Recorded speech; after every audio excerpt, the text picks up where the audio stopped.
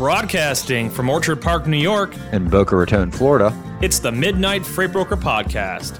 Whether it's breaking news, tips to increase your business, or just some good old sports talk, this podcast is all about having a conversation about the world of freight.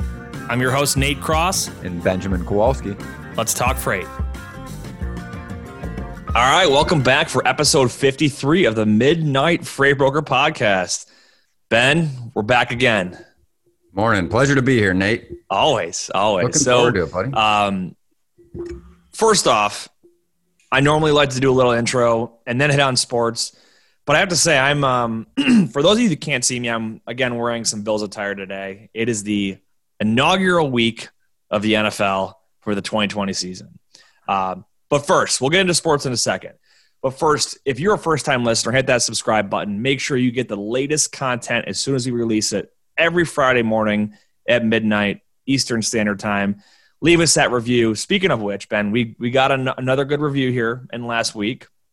This one comes from Pino16. There's like 3 O's in there. So I don't know if they're like a big Pinot Grigio fan or what. But Pino titled it Favorite Podcast and says, I love all their content. It's almost as if they know the problems I'm having that week. If you're new to the brokerage world and want to really understand the business, this is the podcast for you. I've gotten so many pointers I've been able to apply daily, whether it's building a lead, rapport, or salvaging a relationship. Bad news only gets worse with time. That's one of our quotes.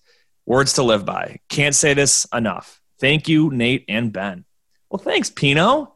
That's a good one. I appreciate that. Exactly. I think we both do. And it's more, I think, for me, and not to speak for you, but it's nice to know that, you know, what we're putting out there is useful and helpful and applicable to the listeners out there. So if there's anything that you've appreciated, please share that with us. And if there's anything that you'd like to hear that we haven't covered, please share that as well. Absolutely. So let's get into sports real quick. Obviously, NFL's kicking off this week. So a couple of things I wanted to hit on here. Number one, we're back. There's no fully fan-filled stadiums this year. Actually, the Bills, I'm pretty sure for the first month they've already said no fans at all, and they're going to revisit, I think, in October. But I did do a fantasy draft this past weekend with some old coworkers. And have you ever done a draft before, Ben, in NFL? I haven't. I almost got in one this year, but didn't. I did early in the days when fantasy first came out, but honestly, I mostly would bet watching the games I wanted to watch as opposed to. Yeah. So what I think is funny about fantasy leagues is you'll have people that, people that draft with their heart a lot. So like we had a couple folks in the league that are big Cowboys fans, and they were drafting like Dak, Zeke, all these big players. Had a Patriots fan, believe it or not, I'm, able to sit in the same room as him, but he was picking all the Patriots guys. Got a Tampa Bay Bucks fan. He was pulling Brady and Gronk. And even me as a Bills fan, I took Bills for my defense, which personally, Buffalo has a pretty solid defense. And I'm looking at my roster right here. I also picked up John Brown as a wide receiver, although Buffalo tends to spread out the usage of their wideouts, so maybe not the best pickup, but I drafted with my heart a little bit. But tomorrow night, so it's Wednesday. If you guys are listening, you'll hear this Friday morning, so the game's already going to be over. But Thursday night, we've got Kansas City playing against Houston Texans. So that's the inaugural game of the year. Obviously, the Super Bowl champ always gets the primetime first game of the season. I think that's going to be the Chiefs all day long. Buffalo is starting off with a home game with no fans, but a home game this Sunday against the New York Jets. That's usually a fairly common game. We usually play a divisional game to start off the season, but followed up by week 2 in Miami. So I think Buffalo is going to start off with a nice solid victory, and if Josh Allen can keep his accuracy on point, it's going to be a hell of a year. So that's my football take. I'm excited and a little nervous to see how the COVID restrictions affect home team gameplay and, really just a fan experience watching it on TV. So what's up with golf? I know FedEx Cup. What do we got going on? Dustin Johnson took the big $15 million purse, so huge week for him.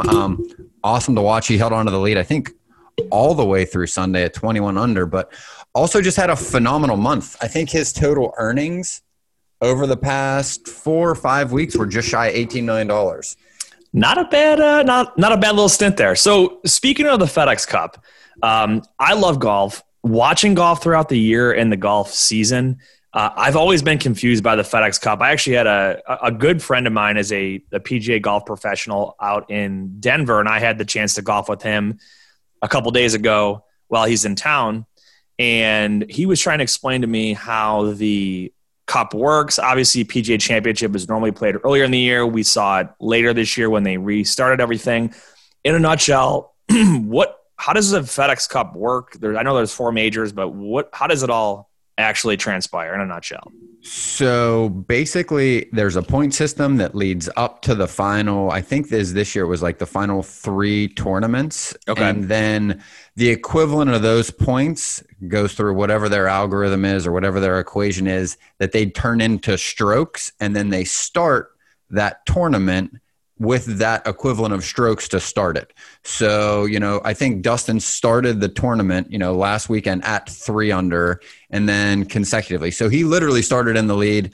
I think Justin Thomas was behind him and so forth. So all of those points get aggregated and then they basically hand out the strokes to handicap the tournament based on everything that those players did up until that point.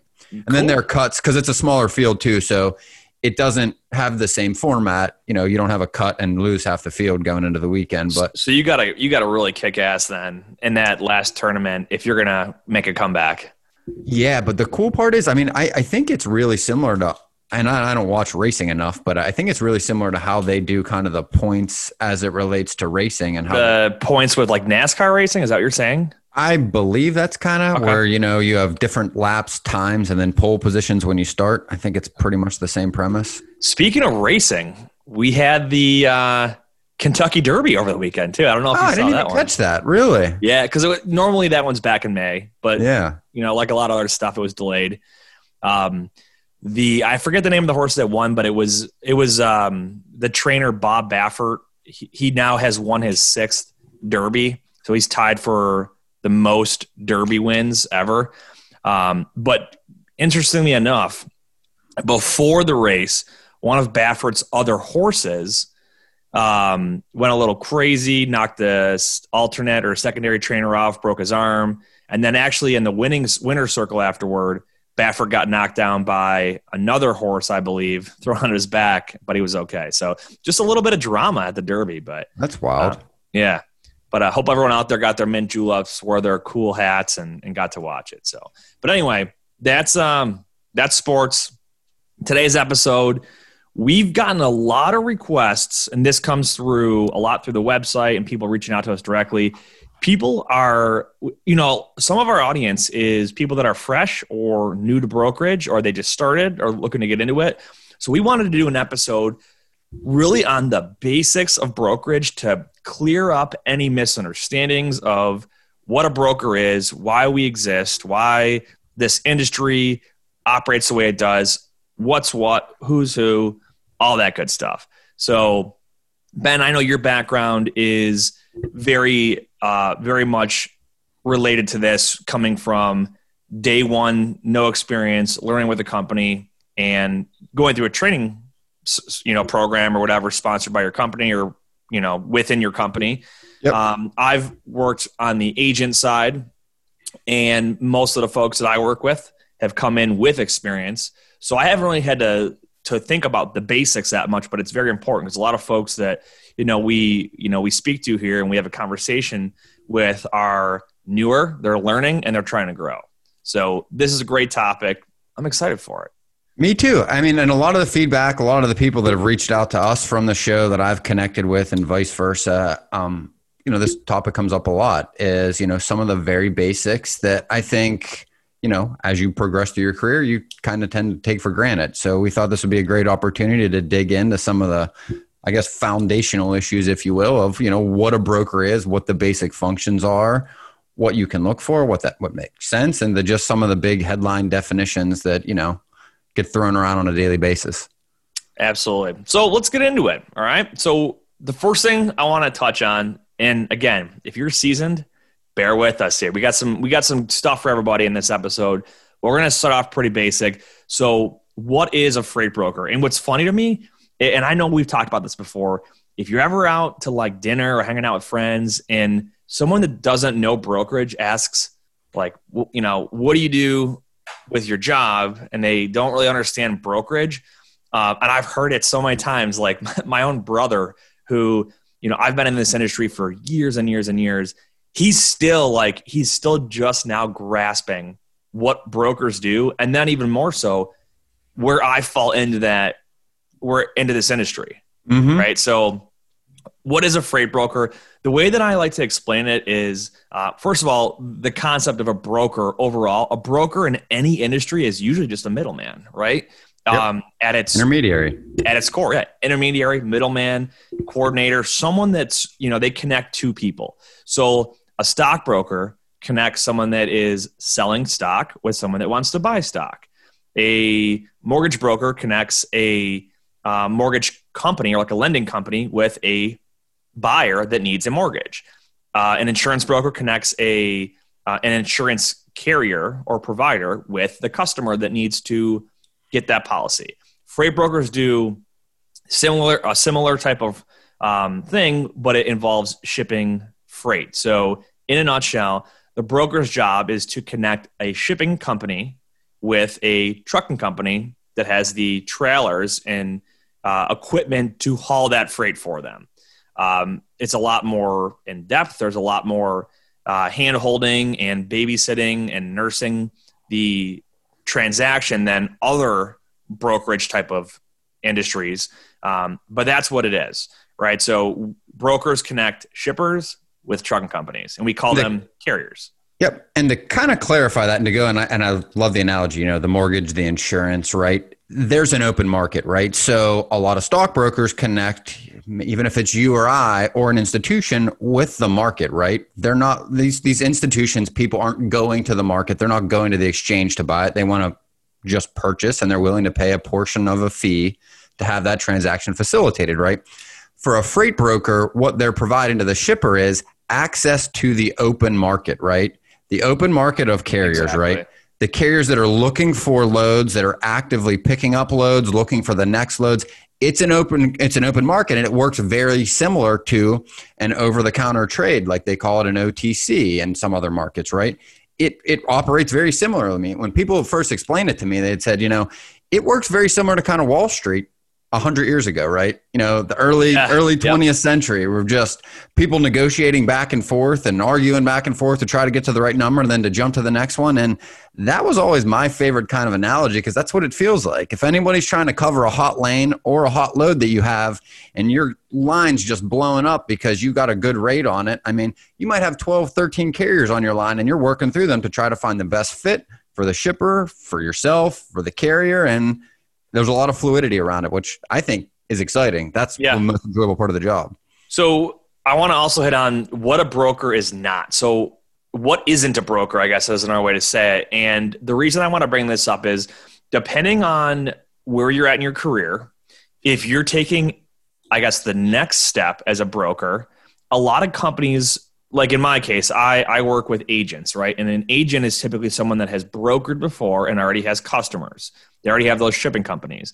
Now, some companies will offer a training program for someone that's brand new. They're totally green, entry level, right?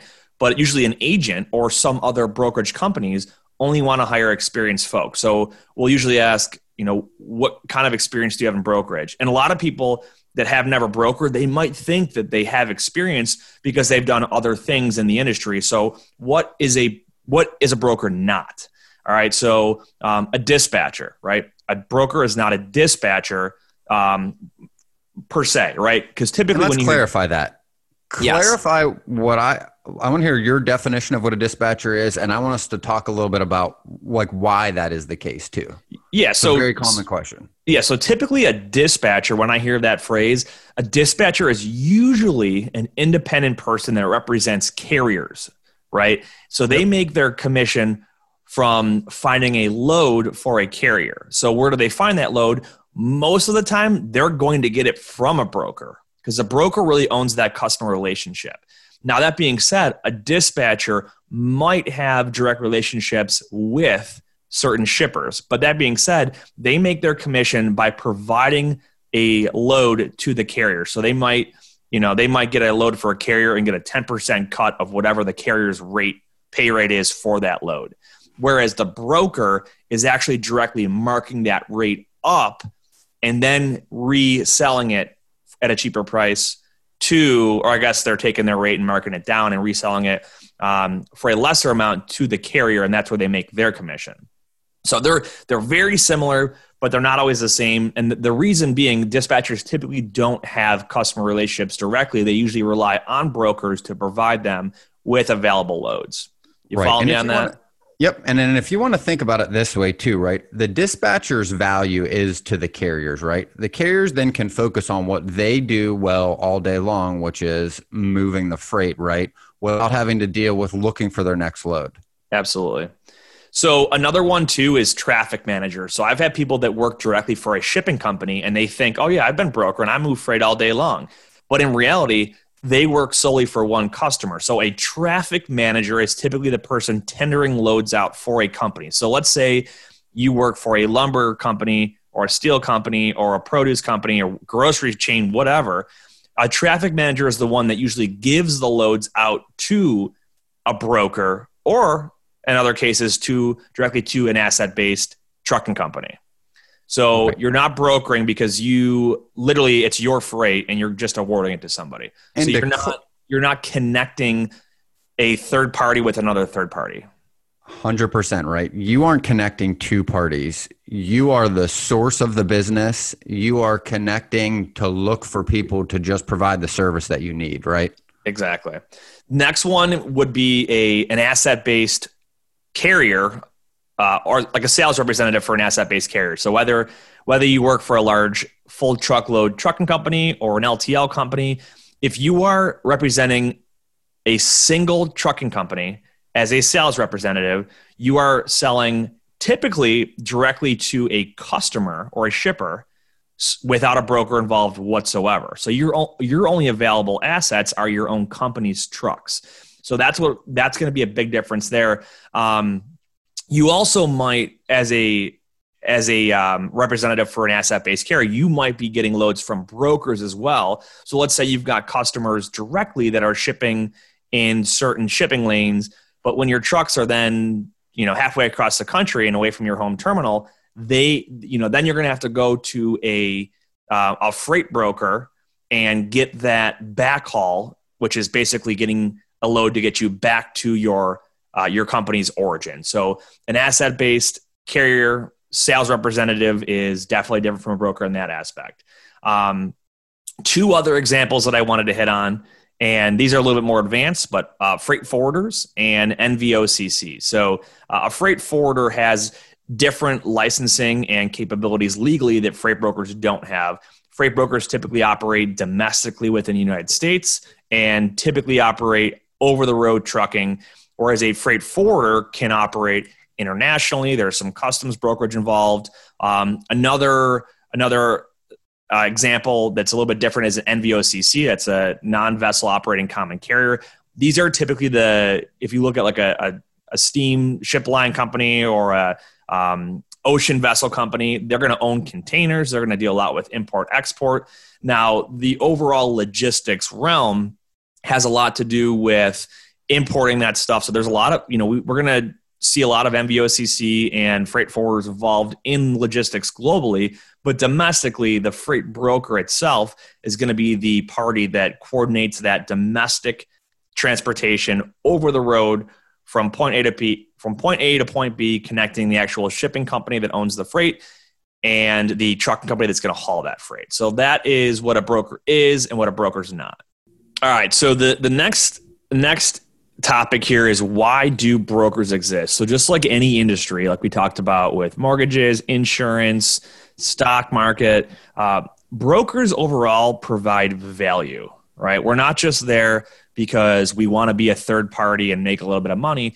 There's a value add that comes in the broker relationship hopping in there. So like you mentioned before, Ben, our primary person to service, or our customer per se, is going to be that shipping entity or that shipping company. Okay. Now, again, whether that's a steel company, lumber company, produce, grocery chain, you name it, right? We're providing value to them by introducing them to the open market of trucking. And then we're also providing value to the trucking market, because a lot of times these smaller trucking companies, they don't have the resources, time, or manpower to go out there and find their own freight. So they're going to rely on the network of brokers who have all the shipping connections to ensure that their trucks are filled and rolling and making money for them. So it's a value add relationship, essentially.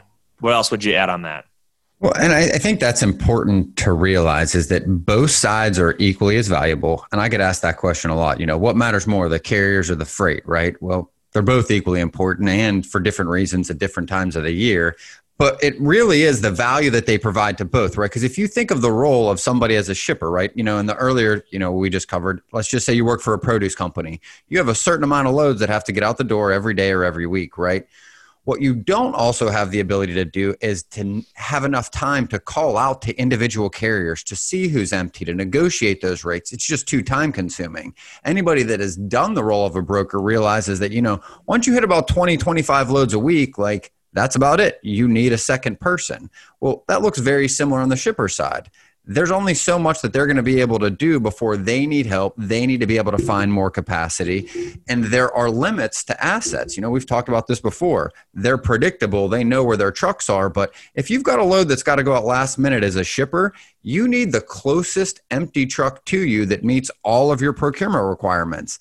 That's the value that a broker brings, is, hey, I'll bring that carrier to you. I'll make sure that they've been vetted, that they've got the insurance, that they meet everything that you require, and we'll make sure that they're on time. And then we will check call it to make sure that they deliver your load on time, right? That is a big value add back to the shipper. Yeah. Yeah, it's a lot of putting out fires and keeping track of in-transit visibility, location, scheduling, pickup and delivery times. I think that if you can put one word on it, it's synergy. Because if, all together, right, the work that the carrier does, the work that the broker does, the work that the shipper does, when we all work together in a synergistic relationship, everybody is more productive and ultimately more profitable. So you can't do it all yourself. That'd be like if you try to eliminate everybody and a shipping company just wanted to have their own trucks. Well, that's great, but what happens then when you don't have more freight to keep your trucks loaded to get them back home, right? You can't get those backhauls. Or if a carrier says, well, I'm just going to go get one customer. Well, then what happens when you don't have freight to get you back to your terminal? Same situation. Or if a broker says, well, I'm going to get my own trucks and service my customers directly and not use the open market. Well, then what happens when you don't have available trucks for your customers? And also, what happens when you don't have freight to get your own trucks back? So it's all a matchmaking process, and that's really the name of the game. So and you covered a lot of really interesting things just in there, right? Even if you just think about the basics, right? That's what this episode is about: is a truck picks up a load and goes somewhere else, right? Well, that person still needs to get back home at some point. Even if they run a few other loads throughout the week, there's only so many hours they've got to run. No company has the same shipping lanes in reverse. I mean, Walmart, and I've read it, I'm pretty familiar with them. They're very efficient at keeping their trucks, their assets always full by moving inventory. And they basically kind of look at their trucks in a way that they're also shifting inventory. But most companies aren't that large that have enough locations and other distribution centers to reload a truck that they sent to the other side of the country. Yeah. And, so you bring up a good point. I don't want to beat that horse on it, but yes, a large company like a Walmart, or I've seen like Wegmans as a local grocery chain, or I guess regional grocer in the New England area. You'll see a lot of their own trucks, and they'll go back and forth from distribution center to distribution center because they can haul their own freight back and forth, use their own trucks, and be efficient.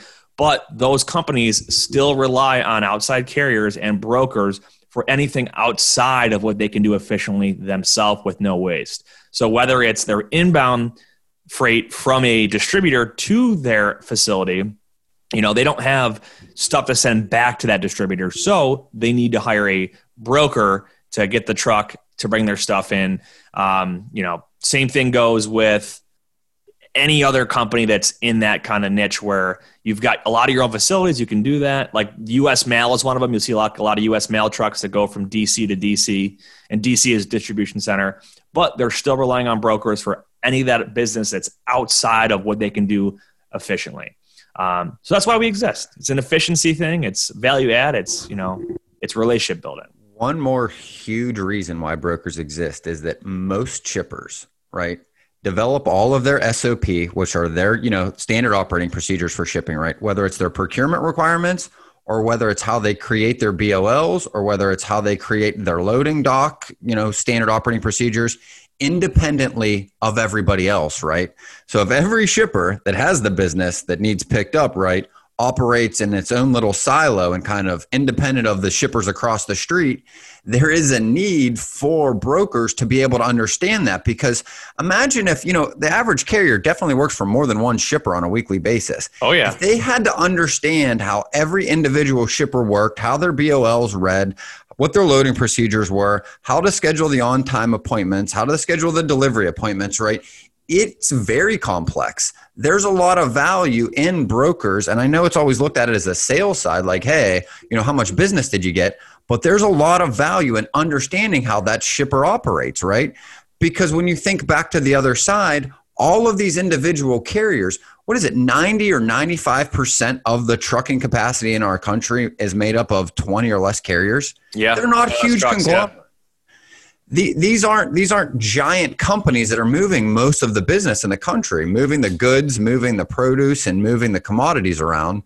These are a lot of, 5, 10, 15 truck companies that are doing this. And to be able to work with this many different shippers requires somebody to also be able to liaise between them and explain these to the driver so that they can pick it up and get from point A to point B and then get back to load it again.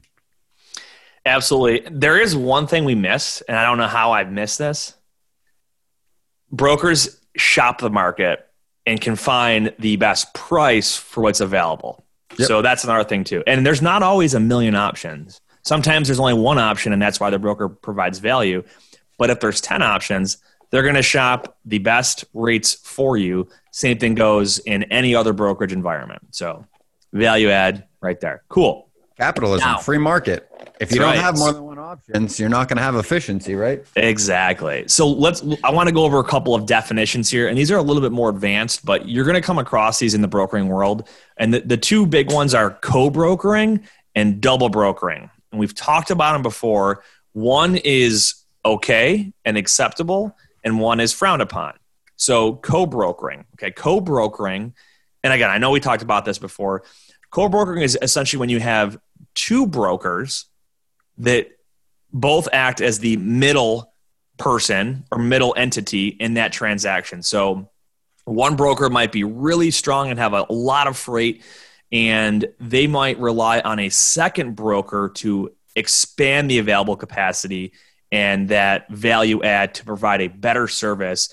And that first broker, which is usually called broker A, has a really, really good rate, and there's a lot of room for margin, and there's the ability to still resell that load to a second broker who can still provide service and get the rate where it has to be. It's a little confusing. It's a little advanced, but that's co-brokering.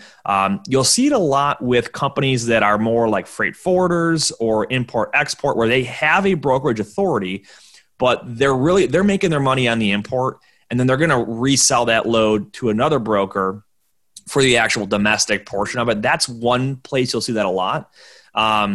Other areas are sometimes if you've got maybe LTL pricing, which is very volume driven. So an LTL brokerage might have very competitive rates, and they can resell those rates at a cost plus model to another broker who can then offer that price to their customer. So it's kind of a piggyback. It's totally legal. It's totally okay, acceptable. As long as the value is being added, when you know that it's not good to do is when the pricing gets really high and it's not competitive. That's when that's not a good situation. Yep. And the other definition here is double brokering. That is when it is not agreed upon. It's being done maliciously or hidden. You'll typically see a trucking company do this, right? Broker gives a load to a trucking company. Trucking company says, I don't want to use my assets for this load. I'm going to re-broker or double broker this out to another trucking company or carrier and have them haul it. And I'm not going to tell anybody about it. We'll just hope that the invoices all come through clean. No one knows about it and all is good. That is really bad. You're going to get, you're setting yourself up to get blocked or blacklisted as a carrier for doing that, but that's double brokering. So remember, co-brokering, it's all on paper. There's a contract in place. It's very legit. Double brokering is malicious. It's being done behind someone's back, and you usually get caught. Well, and I'm going to walk through an example too, just to clarify, right? So let's just say like I have a customer, my customer ships steel, right? I negotiated that rate for this week. Let's say we're doing 5 loads a day, right? And I've been looking for capacity. I'm on my 5th load of that day. I can't get it covered. It's a really tight lane, right? So what typically happens is I'm going to reach out to another broker that I know works in that area, right? So a broker should also have relationships with other brokers because they're going to have capacity you don't, and vice versa. So in that example, I would just say like reach out to some local brokers I know that ship maybe in like the New Orleans area. They do a lot of business down there. I can't find a truck on DAT. I can't find a truck through any of the load boards. I call the local guy and say, hey, I know you're aware of some of these local guys that probably don't have their trucks posted up. Can you get this picked up for me? And they're going to say, yeah, absolutely. What do you have in it? Now, the assumption and the negative connotation is that I'm going to keep most of that money and then the truck driver is going to get less.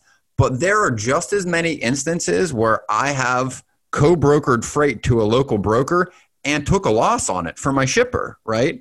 You know, the lane might be paying $1,500 or $2,000. That local guy might say, yeah, I can get somebody to pick it up, but it's $2,300. Well, you know what? I want to save face and I want to add value to my shipper. That's my customer. Hey, I'm willing to take one in the chin. To my shipper, they never know the difference. They got their load picked up. It doesn't make any difference. I'll probably make them aware that, hey, you know, it's a give and take relationship. Hey, I had to pay an extra $500 to get this load picked up. No worries. All good. Just want to let you know that the lane varied that much in a day so that they can also understand what the market does. That's adding that value. That's really being a consultant, not just a transactional broker. Exactly. And you brought up 2 things. And if we're talking basics here, I just want to clarify them. So you mentioned DAT and load boards. All right. And you also mentioned rates. So really quick, DAT it's one of the load board platforms. We've talked about different load boards in the past. A load board is simply typically a software platform online that connects brokers and carriers. So brokers will post their available loads on there. Trucking companies will post their available trucks on there. And those load boards will match up or help the broker match up and the carrier match up with each other to get each other in touch and bring everyone together. So that's what the load board is. The other thing you mentioned is rates, right? So we got to talk about how do brokers actually make their profits and actually stay in business. So as far as pricing goes, you've got to have a margin in there for the broker to actually stay profitable and stay in business. So in a nutshell, we'll say we're operating at a 15-ish% margin across the board. You're going to see a shipping company pay, let's say $2,000 to haul a full truckload of their product from point A to point B. The broker finds a truck and a 15% margin on that would equate to a $300 profit. So they're getting paid $2,000 from the customer. They've got to sell it to a truck for $1,700. And then they operate all their overhead and profit off that $300 profit, which comes out to 15%. So that's where the broker makes their money. Make sense? Makes sense. Yeah, makes perfect sense, right? And there's a reason for it. And I think a lot of the negative connotation usually from the carrier side is, oh, these people are making money to do nothing, right? They just picked up the phone, gave the load to me, I did all of the labor, and they're making $300 for answering the phone, right? The reality is you alluded to it, there's a lot that goes into that $300, right? Or $150 or $75 or whatever that margin is, right? The phone calls, the hours of phone calls, the check calls that the broker does in the middle of the night, the last minute instances that they jump to go get a truck to go pick up, right? The phone calls that they've got to make to establish that relationship and the phone calls they got to make to put the right carrier on it, right? All of that goes into that margin. It's not just, hey, they picked up a phone, a shipper went, sure, here's some business, and they picked up the phone and the next person they called was the right truck and 30 seconds. There you go. Just made a couple $100. Yeah. And you got to think it goes deeper than that too. So that the reason that a customer will pay more than the truck is getting paid is, like you said, all that little stuff right there, but also shopping those rates, having a track record and history and recommendation of carriers and which ones to use, knowing the, customer satisfaction on them, delivery times, claims ratios, things like that. And then, like you said, all the little flyers that you have to put out, dispatching, check calls, making sure that's going to deliver on time, all the little nuances that go along with it. So there's a lot of work that gets done that goes into why that profit exists, for sure. So let's take a look at, we kind of talked about what a customer is and what a carrier is. So an example of what a customer might look like, and we mentioned a few before, it could be building materials like lumber, steel, stone, marble, you name it. It could be a produce company that's shipping vegetables or fruit, anything in that realm. It could be something in bulk like fuel, or I've seen farms that ship milk or anything in that, along those lines. It could be a small mom and pop shop that's just shipping small pallets of something. Let's look at an example of a carrier. So you're going to have basically the two big realms are going to be your full truckload and your LTL, which is less than truckload. So full truckload is exactly what it sounds like. It is a full tractor trailer, typically a 53-foot box van, or van they call it, filled with one customer shipment from the front to the back of that trailer, whereas LTL is going to be usually smaller pallet shipments that are all pieced together from multiple customers that all go on the same truck. So, most of the time we're focused here on the full truckload side of the house when we talk on this show. LTL we've dabbled in a little bit, but full truckload, some of the big equipment types you're going to see, like I mentioned, your dry van, it's the most common one you see going down the road. Flatbed, that is your open deck, just flat, usually 48-foot trailer that has stuff stacked on it, usually strapped down, might be tarped. You'll see some other maybe refrigerated or climate controlled. Yeah, it's step decks, RGNs, open decks. There's, like the flatbed alone has so many variations, but anytime you see something that's going down the road and it's open air and you can see it, you can actually see the freight or the cargo, it's typically some variation of a flatbed. So, well, what I wanted to add, and the reason I wanted to add that was, I've got a couple questions is, people wanting to know, well, how do I learn about these different types, right? How do I need to know what's important? And I think open deck shipping is just a great topic in and of itself, right? Before you are going to take any open deck load, you want to be asking yourself a few things, right? One, what are the dimensions of the load? What are the dimensions of the deck they are asking for, right?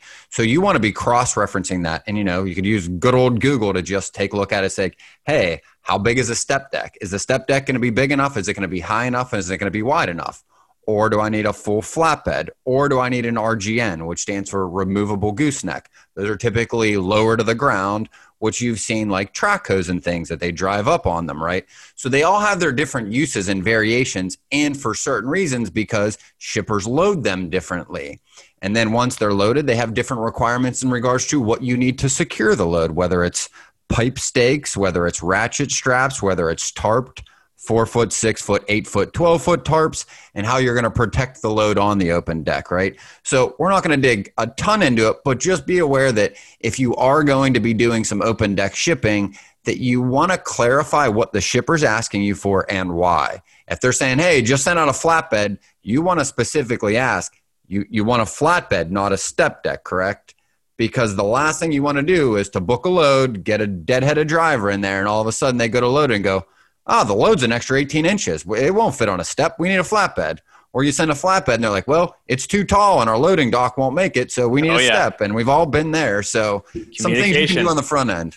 Communication, man. That's the key takeaway here. So, and it comes with experience. The more you do, and the better experienced people that you work around and that you have within your circle or in your office, the more you're going to learn and you're going to get experience working with different types of equipment. So typically most folks start out with the basic dry van or the basic standard flatbed.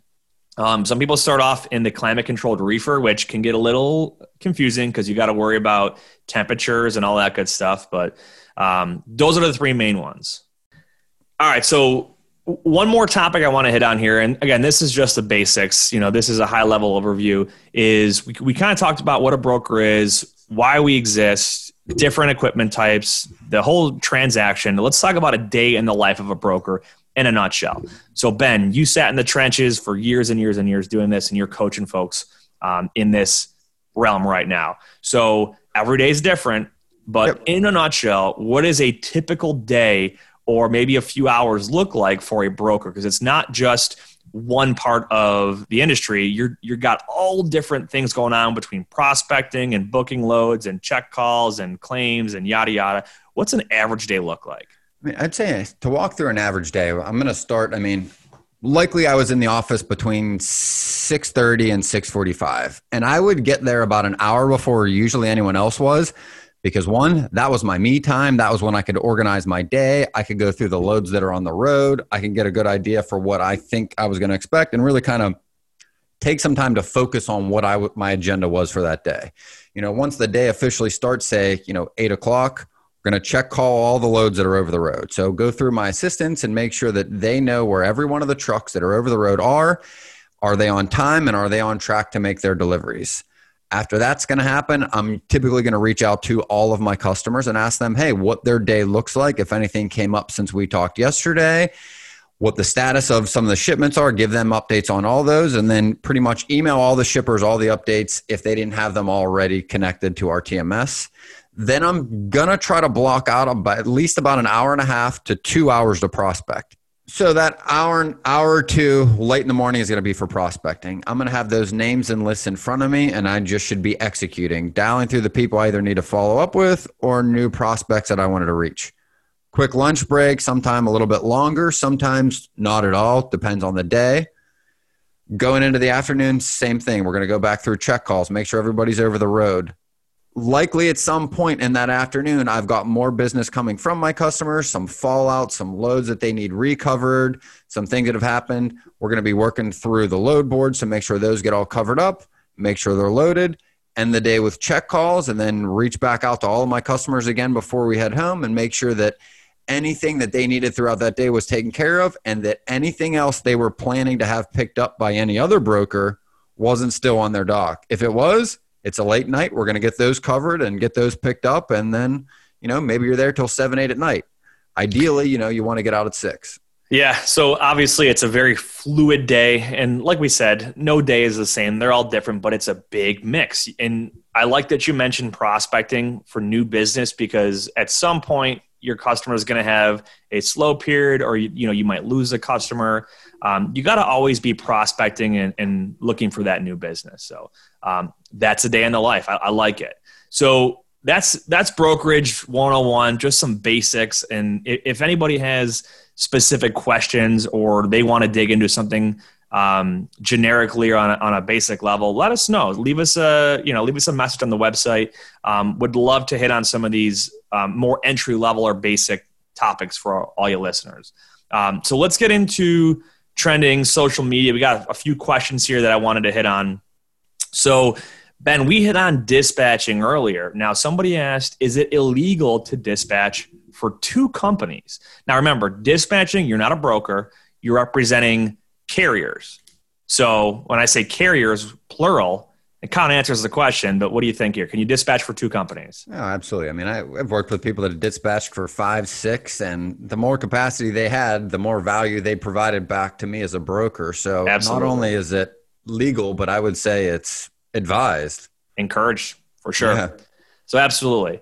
Now, the next question is, what equipment type or trailer type would be used for a 53-foot high cube container? Now, a 53-foot high cube container is typically what you'll see at a port coming off of a ship, or you might see it on a rail car.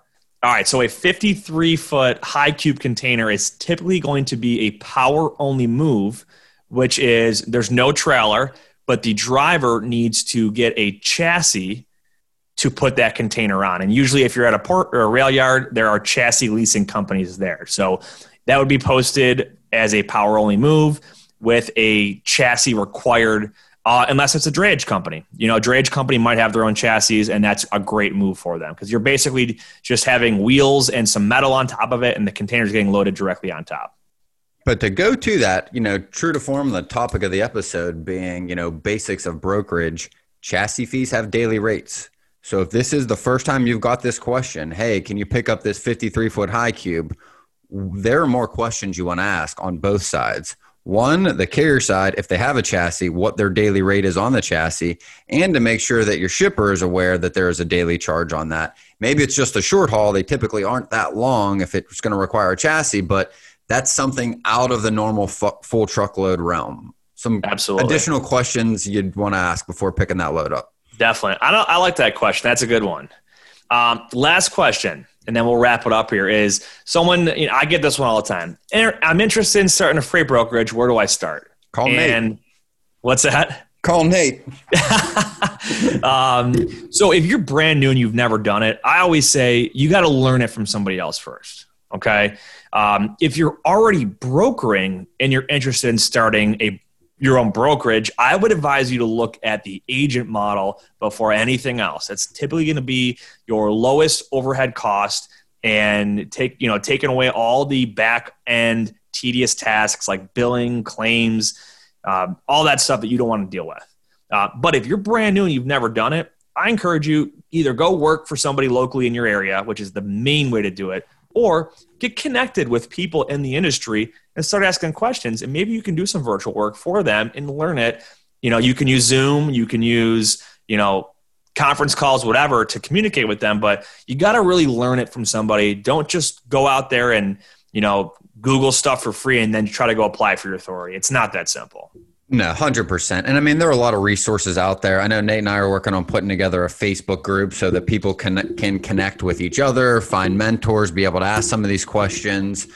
I personally coach a lot of people in the industry. So if that's something you are interested in, you want to learn more about, you can reach out to us either through LinkedIn or the website. And if you're a broker with a full book of business, reach out to Nate. Yeah, I appreciate that, Ben. You definitely reach out to me. I'm happy to get folks educated on the agent model and see if it's the right fit. Because some people it's a great opportunity for, and some people it's not. So, definitely, learn from somebody. And if you're kind of in that next step, what do I do? That's what we're here for. We're here to have a conversation. And again, the Facebook group, we're going to get that launched. It's a big discussion-based platform. We want to have questions asked.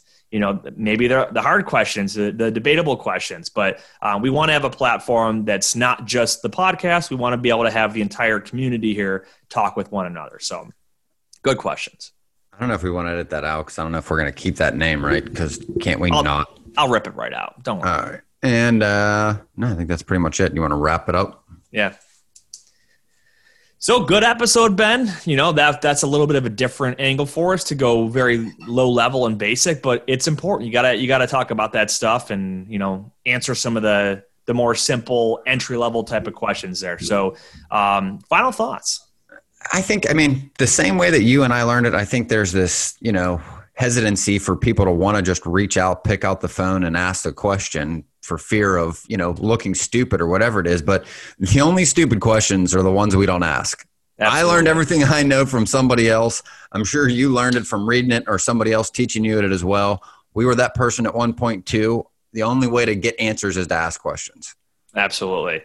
So finally, the moment I've been waiting for, Sunday, Bills hosting the Jets. My prediction, 24-10, Buffalo wins to start the season 1-0.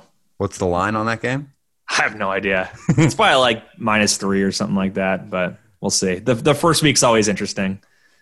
So I'll be looking forward to it. Yeah, but hey, until next week, go Bills. That wraps up this episode of the Midnight Freight Broker Podcast. Thanks for joining us. Make sure to leave a review and check out all the other episodes for even more great content. Check out the show notes for links to any content that you've heard in this episode. Visit us on the web at www.midnightfreightbroker.com. And feel free to contact me if you'd like to learn more about a new home for your agency.